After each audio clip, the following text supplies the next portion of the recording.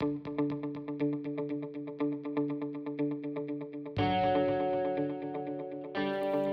everybody to A Well-Run Life. This is Pete Deely. Come in, sit down, take a second.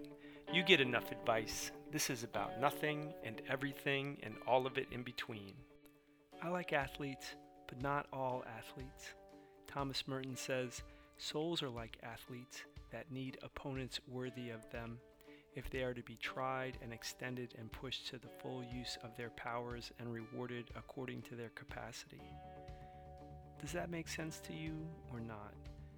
Working the body goes hand in hand with the development of your character, your spirit, the part of you that is seen but not felt. I admire soldiers, but not all soldiers. The mercenary fights for money, the warrior fights for the ineffable.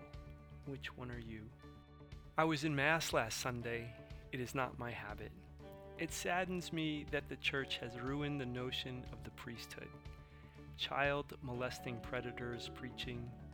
How could the church survive that?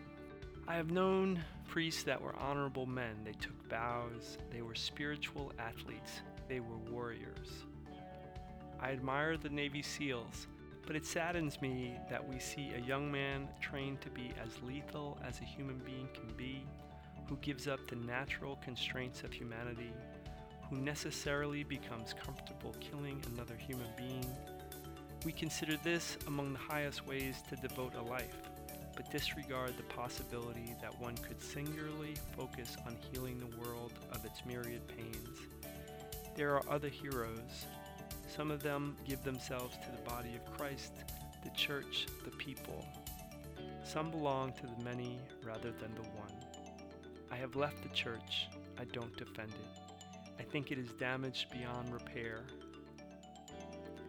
This is the last of a series of writings that I think almost no one will read, but my inarticulateness is a worthy opponent, and so I struggle to clarify what churns inside me so that I can have a small communion with you.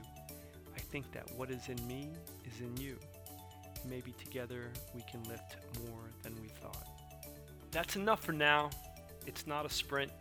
Travel to awellrunlife.com and tell us how you are.